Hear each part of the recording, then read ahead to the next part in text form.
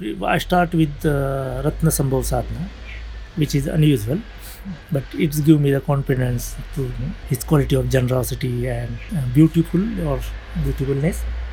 But from last 2 3 years, I'm doing the Vajrasattva Sadhana, and yeah, it's really helping me actually because Vajrasattva has no views, and sometimes I found that I caught up with the views and I cannot see the world. What you can see with the wrong view, I get difficulty. So nowadays, that whenever I get difficulty with the organization or people or like that, I try to see that how the Vajrasattva will see that situation, or how Vajrasattva will see to the man, and then I realized, oh, Vajrasattva will see without any views, or he cannot have, he has no views, so I can see that, oh, there is a condition is there, and so it's really helped me to understand the situation.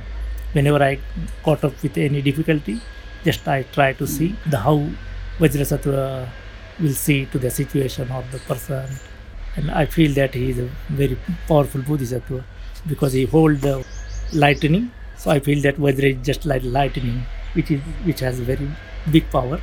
So I see that because he has no view, that's why he get that power. So it's helped me. It's give me the power. When I have no view, I get the power. So I feel that I am the powerful person because of Vajrasattva.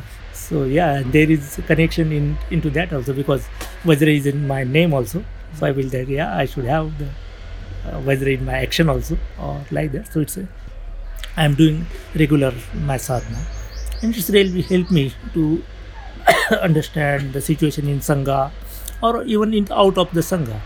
When I get hatred or something like I get nervous, I see that I'm not able to see the things as it is.